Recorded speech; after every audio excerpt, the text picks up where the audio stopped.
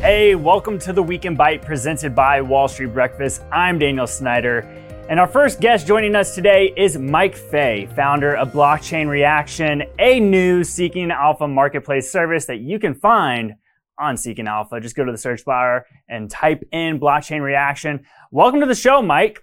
We have a ton to get into, right? So let's dive in. You have a service called Blockchain Reaction, as I mentioned, and would you say if the asset doesn't address a problem, it's not going to be one of my top token ideas? But give us a brief rundown. What is the service? What are you talking about top token ideas? What is the asset? Address the problem? Give us a quick little sneak peek.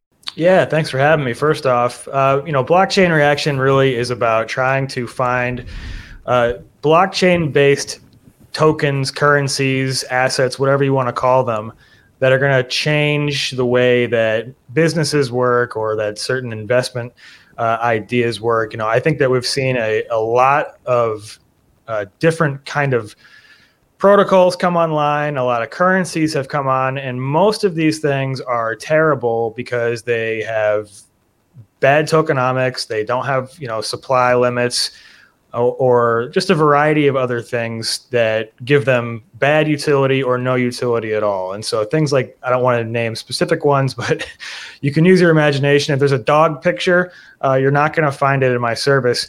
I basically want to touch on the things that are going to help create efficiencies, help lower costs for businesses that are using these types of technologies to either create incremental revenue streams or to change their business structures entirely. So that's kind of a broad explanation of what you'll find there.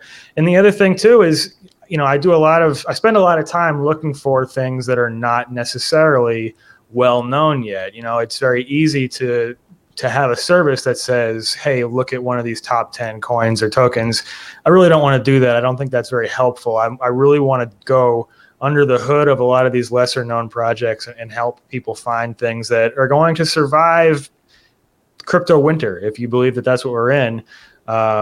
These things, we've had these cycles in Bitcoin and in digital, blockchain space. And I think we're in another one of these bearish cycles now. I don't know when it's going to end, but I do know that when it's over, that there will be things that are going to get kind of thrown out with the bathwater. And those are the things that we should be looking to buy now and in the next, in a few months and the year ahead. Mike, let me challenge you though. So sure. I was reading a recent article you put out, and you mentioned that there's close to 20,000 crypto assets. Now, if you want to call them assets, that's on you. I know we have a lot of investors in our audience that talk about assets being actual businesses that own property, that create goods. And you're here telling us that these are crypto assets, as well as 20,000 of them. I mean, there's 3,500 stocks on the stock exchange. I mean, there's definitely going to be a lot of this that doesn't make it through this period that you're talking about. So how are we actually picking these top token or coin ideas? Right. So that's a good question. What I want to find is what are the chains or the tokens that are going to help either businesses or users have some sort of a value mechanism from the usage of that token. So, Ethereum is a very obvious one that I think people who are into the blockchain space recognize as this is something that provides a utility because it allows for the transaction of certain goods and services on the chain. So that's basically what I'm trying to find. And when I say that that it has to have utility, one of the recent articles that I posted in the service kind of takes a look at certain NFT opportunities, but not saying this is, you need to buy these NFTs, because a lot of people aren't going to have interest in NFTs. And if you want to get into what an NFT is, we can, debate that as well. But the comparison or the analog that I draw for that is like Magic the Gathering or Pokemon tokens. It's kind of like this game asset that in the real world, there is a serious analog for a game having an asset that's used in a game that then has become kind of like a financial, escape from gamers who don't want to use those assets anymore because maybe they're tired of the game or they're tired of the community or whatever. There's a real physical analog for some of these things that I don't think certain people want to give, crypto assets credit for. And those types of opportunities, I think, are worth exploring. Does that kind of answer the question? Yeah, you're talking about utilities though, and I did want to bring up, we just got news this week that BNP Paribas is going to use JP Morgan's blockchain network for fixed income trading. That was from the Financial Times. And you're saying that you're now convinced that blockchain technology will change the way business and industries operate, which this JP Morgan blockchain is a perfect example of that. But how, as an investor, are you going to help us kind of invest in these technologies? How do you know where they are? How do you know they're going to make yield, or is it capital appreciation? What's the logic here? Right. So they completely vary by asset. So, for example, Cosmos is an ecosystem that's serving really more as like an interoperation chain, right? And so the Cosmos token is Atom. That is not a buy and hold asset. It's actually terrible to be a buy and hold asset because there is no supply max, and they've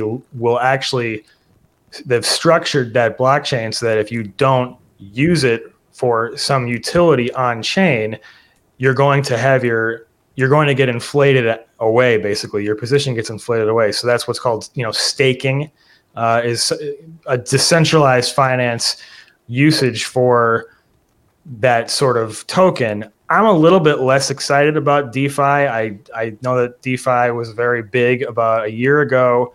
I look at those things, and I have some of those things in the portfolio, but for the most part, I like a more buy and hold approach. So I like, a token that has utility and a cap, right? So the most obvious example of that is Bitcoin. Does Bitcoin have a supply cap? Yes, it does. Is it used for something? Yes, it is. Though there are some who will say that it has no use, that's not true. There are people who are using it to make borderless, permissionless payments. So those kinds of things are more interesting to me. But again, there are assets that you can use to stake and generate what's essentially a yield. Yeah, we'll get to Bitcoin in a second. But since you mentioned DeFi, I've got to ask you, what's your take on what happened with Luna? Right, because I think that's what's shocking the market right now, yeah. Right? The Luna, the backing of the peg of Luna broke, and you saw people see their funds get 99% wiped out, and then people started pouring in, and then it went down another 99%. So where's the safety in that? I think that if something looks too good to be true, it probably is too good to be true. And a 20% yield is not a risk-free yield, and Luna Terra is not something that I was personally invested in. What little research I did on it, I did not like it. I think that those kinds of things hurt the crypto space overall. And it's a shame that there are people in the space who, for lack of a better word, pump those types of things. But my view is, I know that Do Kwon, who's the founder of that chain, is putting together proposals to get a second version of it out, and there are going to be exchanges that are going to hold that. I kind of take the view that if you fool me once, fool me twice, the adage. I would probably not look at that one, but to each their own. Yeah, and actually, it's funny enough because I was also reading Lynn Alden just put out a recent piece about crypto and what's happening with Luna and how it's affecting Bitcoin. And she was saying that there might be more pain ahead. Now, to go back into Bitcoin, though, one of the biggest arguments against Bitcoin that I still grapple with to this day is the level of blockchains that can be created. Yeah. Can you expand on that? Yeah. So there's nothing stopping another founder or group or person from creating a competing payments blockchain. And we've seen them. We've seen forks of Bitcoin. There are, I think, at least 5 or 6 different cryptocurrencies that have Bitcoin in the name. Bitcoin Cash, Bitcoin Gold, other ones. There are a ton of them. A lot of them are forks from Bitcoin, the original Bitcoin. And there's nothing stopping more of those from happening. I think what people have to try to grasp, if they can, is that not every Bitcoin or blockchain is created the same because of a network effect. We could create 100,000 different, fiat currencies or just paper monies, Shroot bucks from The Office. Shroot bucks can just be created out of thin air, but it doesn't mean that it has value. It has its own value because no one actually wants to use it, right? If Bitcoin, which isn't that dissimilar from a Shroot buck. If it has value because there's a network of people who are using it that give it that value, then it has value in my eyes. And that's, I think, what I meant by that. There's nothing like Litecoin. Litecoin is another example of a Bitcoin fork. There's no end to the amount of these things that can be created. The question is, will there be one or several that gain this network adoption with some sort of a use case underneath it? And so return, though, for investors, right? We're talking about utility, and I think the technology is great, but I think a lot of our audience, as we're looking for stocks to buy that pay dividends or Bitcoin to produce yield, is that what you're focusing on in the service, is more how to get yield from these blockchain technologies with the adoption, or where are people trying to get the return through utilizing your service? I think if you're a buy and hold type of person that expects capital appreciation, the service will be a good fit. There will be ideas that I throw out there that are going to require some effort, some usability, and being able to navigate your way through a wallet or through a DEX or something like that. And if you're good at those kinds of things, I think this is going to be a service that you should consider too. But for the most part, I believe that a buy and hold investor who has a very long time horizon is going to probably find themselves to see assets in my portfolio that make a little bit more sense. Gotcha. And I want to get your take on this, because some people don't like to touch crypto, but there are ETF options out on the market right now that are dealing within crypto, right? So, for instance, Grayscale, Bitcoin Trust, Ethereum Trust. And you're pointing out, too, that, I mean, these are 30% roughly under their NAV. Why go into crypto instead of just, I mean, that seems like a pretty big ARB. Why not, go to the Bitcoin Trust instead? I think that what people are waiting for is some sort of clarity from the SEC on how these things are going to be regulated. And I know that, certain apps and certain custodians haven't even allowed you to buy the Grayscale products. So that makes it a challenge there. If I think we get regulation clarity, if we have jurisdiction basically assigned, because right now we don't even know where the jurisdiction lies with a lot of these things. If you get regulation clarity, I think you're going to see that NAV discount really start to go away. So if you're a long-term viewer, then there's an opportunity there, of course. I think that what that arbitrage shows too is that there is a huge problem, I think fundamentally, with buying a derivative of something when you can just very easily get that underlying entity or asset yourself, right? It's very easy to just use something like Coinbase to buy Bitcoin, take it off the exchange and hold it in a custodial wallet. And then you don't have to worry about a discount or a premium. You just have it. Now, the price can still go up or down and you're taking risk no matter which way you play it. But Bitcoin fundamentally is trying to address third-party risk. And when you add in derivatives of Bitcoin, you're putting third-party risk into it. Yeah. All right, Mike. Well, before we let you go here, I got to ask you, we got to give a little taste. What is a top token idea you're looking on? Just give us a little bit of something. All right. So most of the tokens that I put out there are not going to be top 50, as I kind of explained earlier.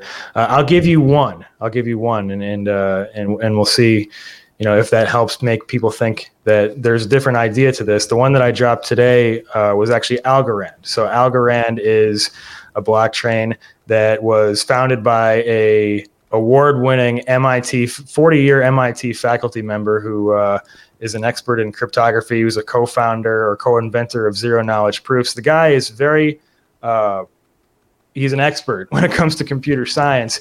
He started this blockchain. They recently announced a deal with FIFA, which is the global soccer or football association, to not only do a marketing campaign, but to do, I think more importantly, help them with their digital strategy. So what that's going to allow FIFA to do is have a blockchain partner where they can build out some of these digital collectible things like we've seen with the Major League Baseball, NBA with NBA Top Shots.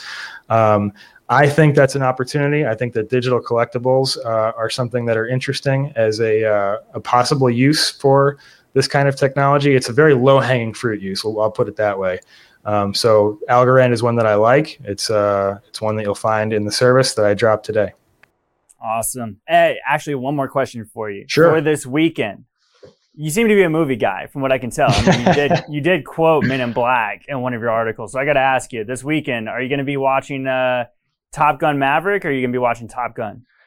You know what? So my daughter, who's 4 years old, pretty much decides what we watch. So we'll probably be watching Chip and Dale for the 9th time. Okay.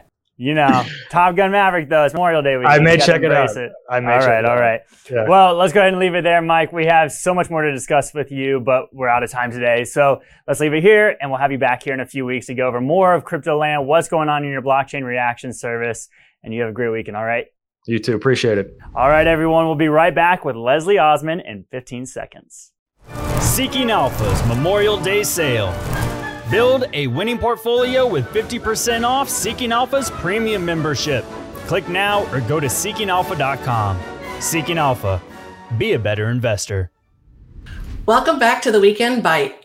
Up next, we have Seeking Alpha's Head of Quantitative Strategies, Steve Cress, the brains behind the system. Welcome back, Steve. It's great to have you join us again. Leslie, thank you so much for having me. I really appreciate it.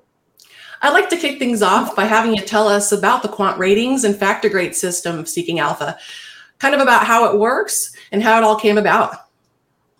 Well, I appreciate it. Our quant system is really designed to help investors and help them quickly. We're looking to instantly characterize a stock for our investors by showing, is it a buy, hold, or sell? And we try to do this instantaneously by providing factor grades. Factor grades use a very common academic system where we use A+ through F, obviously A+ being the strongest and F being the weakest. And we provide a directional recommendation as a result of those grades. So we lay out if a stock is a buy, hold, or sell. It's very transparent because it also immediately rates and grades the core underlying investment metrics. Quant looks at the same fundamental factors as a professional investment analyst. We're looking at value, we're looking at growth, we're looking at profitability, earnings, price action. But what the quant system really does is it empowers computers to sort through financial data for thousands and thousands of companies.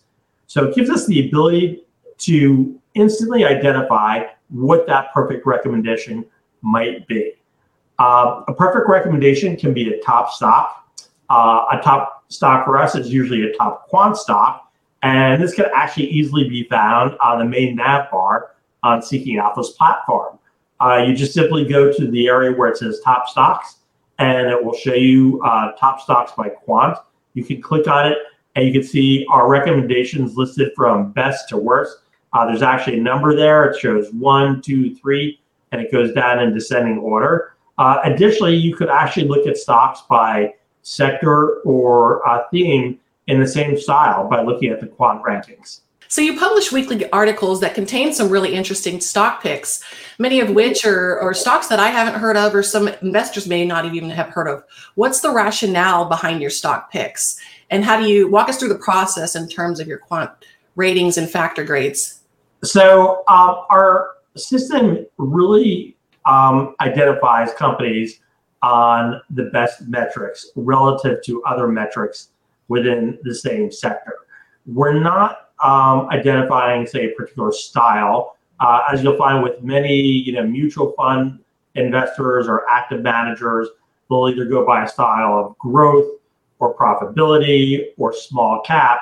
What we're looking to is identify a company on its true metrics and how it compares. So we rank it within an industry and we provide an overall score. When we're looking for a directional recommendation, we want stocks that have a combination of great characteristics for growth, for value, for profitability, best earnings, and we combine it together to give it an overall score. And that's how we identify what the number one stocks are. So we're not married to a specific style. We're going based on the metrics that rank best. So with the markets being extremely volatile lately, amid inflationary concerns, Fed news, and just overall uncertainty, what are your thoughts on the markets and how do you think the Fed plans to respond? Yeah, that's like the $64,000 question. Well, inflation is running hot and there's a great deal of speculation that the Fed waited too long to raise rates. After pumping stimulus into the economy from the start of the pandemic through really almost the first quarter of 2022, it would appear that everything that the Fed has done since that point, post the crisis, is with the intention of eradicating growth and suffocating both the economy and the markets. The tighter monetary policy is already having an impact on the economy. The fixed income markets, the equity markets, especially growth stocks, are down significantly year to date. The economy is beginning to slow as well, which we saw with the first quarter contraction in GDP, as well as this week there was a dramatic drop in new home sales, almost by 17% for the month of April. Many companies, as they've come out with earnings, they're already complaining about margins, especially retailers are being hit really hard.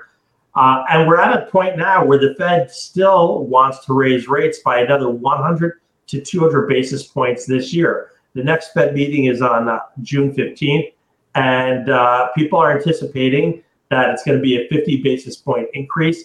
And the Fed during the last meeting said over their foreseeable meetings in the next 5 months, we should expect about 50 basis points at each meeting. And what makes that unnerving is as we're seeing from retailers that their margins are being impacted. And we just saw what happened with new home sales in April already being hit. And seriously, like if you go down to the gas pump, people are crying. If you go to the supermarket, people can't believe how much food prices have gone up. People have already started to pull back. So it's really a question of how many hikes will we have? And there's a lot of uncertainty out there. I do want to say, however, on the back of all this information, I think it's really important to highlight that our quantitative system was picking the right stocks for the economic cycle that we're in now more than a year ago. If you went back to our quant model a year ago, it was really focusing on a lot of energy stocks and financial stocks, and they performed great over the course of last year, especially material stocks as well. Last year, the model was up 49% compared to the S&P 500, up only 28%. This year, our strong buys, they're down, but they're down only 6% year to date compared to the S&P 500, which is down 16%, and the NASDAQ is down 28%. So our system has really done a great job on identifying stocks that have had strong growth, strong earnings, are excellent values in a very difficult environment. And really, as growth has come off the markets, our model does stress value. So it's really identifying the right stocks for the right period. And you've published a really timely article today. It's titled Top Stocks for Fed Rate Hikes. Tell us about each of the stocks that you picked for this. Chevron, Chubb, and the Mosaic Company. Different sectors, different industries. Why those particular stocks? Yeah, it really falls within the economic regime that we're in. Some sectors and industries benefit from rising interest rates and an inflationary environment. This would include certain financial stocks, energy stocks, and many commodity-oriented stocks. Some financial stocks benefit from rising rates because of net interest income, increasing margins, and lending at higher rates. Insurance companies benefit from higher yield investments that bode well for their overall margins and premium baskets. They can also easily pass along their costs to the end customer. Energy companies, as you know, they can pass along costs at the pump and also to their end users, whether it's a manufacturer or just an individual in their house. They can easily pass along those costs by increasing rates. And commodity end users are very accustomed to paying whatever the producer charges. Based on what's happening in this economic regime, I like stocks like Chevron, the Mosaic Company, which is a commodity company, and Chubb Insurance. Chevron right now is a strong buy. Chevron has had a great dividend track record and a strong 3.3% forward yield. One of the biggest names in oil and gas, Chevron has a consistent track record of supplementing the income that's being eaten away by this inflationary environment. The factor grades look great for this company. The grades for growth, profitability, and momentum and revisions are all very attractive when you look at our factor card for Chevron. And if you take a deeper dive into what professional analysts are saying, 24 analysts have revised their revisions up in the last 90 days, and 0 analysts have revised their estimates down for Chevron. So I think in terms of professional analysts, they're speaking very highly of this company right now by just taking up their estimates. Looking at the profitability page for Chevron, you can see across the board that it has great grades. Many of the margin metrics that we look at, they have A+ grades. And what really stands out on the profitability page for Chevron is their cash. They have a whopping $33 billion in cash. So those are some of the reasons why I like Chevron. The Mosaic company is a strong buy as well. This is a commodity company that produces and markets concentrated phosphate and potash crop nutrients. These are essential for fertilizers. Fertilizer companies are shattering records. They can't keep up with the demand. And the Mosaic company is a top fertilizer company. So it's really a stock that you want to watch. This is a great pick for Fed rate hikes because it virtually is inflation proof, encompassing food staples, necessities. And again, this is a company that can easily pass along their cost to the end customer. It has great factor grades with A grades for growth, profitability, and momentum. And these are essential grades to have A's for. So it really stands out. And my third pick is Chubb. Chubb is a strong buy. Chubb provides insurance and reinsurance products worldwide. As a result of inflation, better pricing, and industry conditions that are acting as a tailwind, Chubb experienced a great first quarter result. They've shown increasing cash flows, and they've also generated an excellent dividend as well. It's a global leader in the industry, and it's poised to outperform as indicated by our factor grades. For growth, it gets a B+. Profitability and momentum are A+, and the earnings revision grade for Chubb is a B. In fact, I mentioned the dividend before. It has an A+ dividend safety grade. This is as strong as and high as you can get for a dividend safety. Seeking Alpha's quant dividend grades provide an instant characterization of each stock's dividend strength or weakness compared to similar stocks in the sector. And Chubb has one of the safest dividends in the industry. And that wraps it up about on these three stocks that I like right now for this particular environment that we're in. Those are some great names, Steve. Thank you so much for the great insights. We look forward to having you back. If you haven't read Steve's article, Top Stocks for Fed Rate Hikes, check it out on seekingalpha.com, as well as news for the latest and greatest stock picks. Daniel, back to you. All right, thank you, Leslie. Now over to Seeking Alpha's managing editor, Kim Kahn, for this week's Catalyst Watch. Thanks, Daniel. We've got a holiday shortened week next week, which always tends to be interesting as people trying to squeeze in their trading in 4 days. On the economic calendar, one big thing stands out. It's the payrolls report coming out for May. And we've kind of hit an interesting time with economic data now and the stock market. Basically, the recent data hasn't been so good, but then that's kind of helped sentiment a little bit because people are thinking maybe that gives the Fed an excuse to maybe move from 50 to 25 basis points. So if there's, they're looking at 350K at the moment. If it comes in significantly below that, that may also, give some stocks some room to run by giving the Fed some breathing space. And then on the earnings front, we've got GameStop, a favorite of the retail investing crowd, and it's been very active lately. And Ortex, an analytics firm, just came out today, and they've said that they've seen short interest that's as high as it's been in a year, and the cost to borrow for shares for those trying to short the stock is the highest it's been since February 2021. So it looks like there's building that short position again going into earnings, and all the other retailers have been, well, most of them have been slammed. So maybe shorts are hoping that'll happen. We'll see if the Wall Street Bets crowd can fight that. Yeah, it's actually funny you bring that up. I was on Twitter the other day and I saw somebody say that the bear market won't be over until GameStop is back down in single digits. And I was trying to look up here. You mentioned the short interest. The days to cover on the short interest is 3 days right now, so it'll be interesting to see what happens. Do you have any thoughts on that?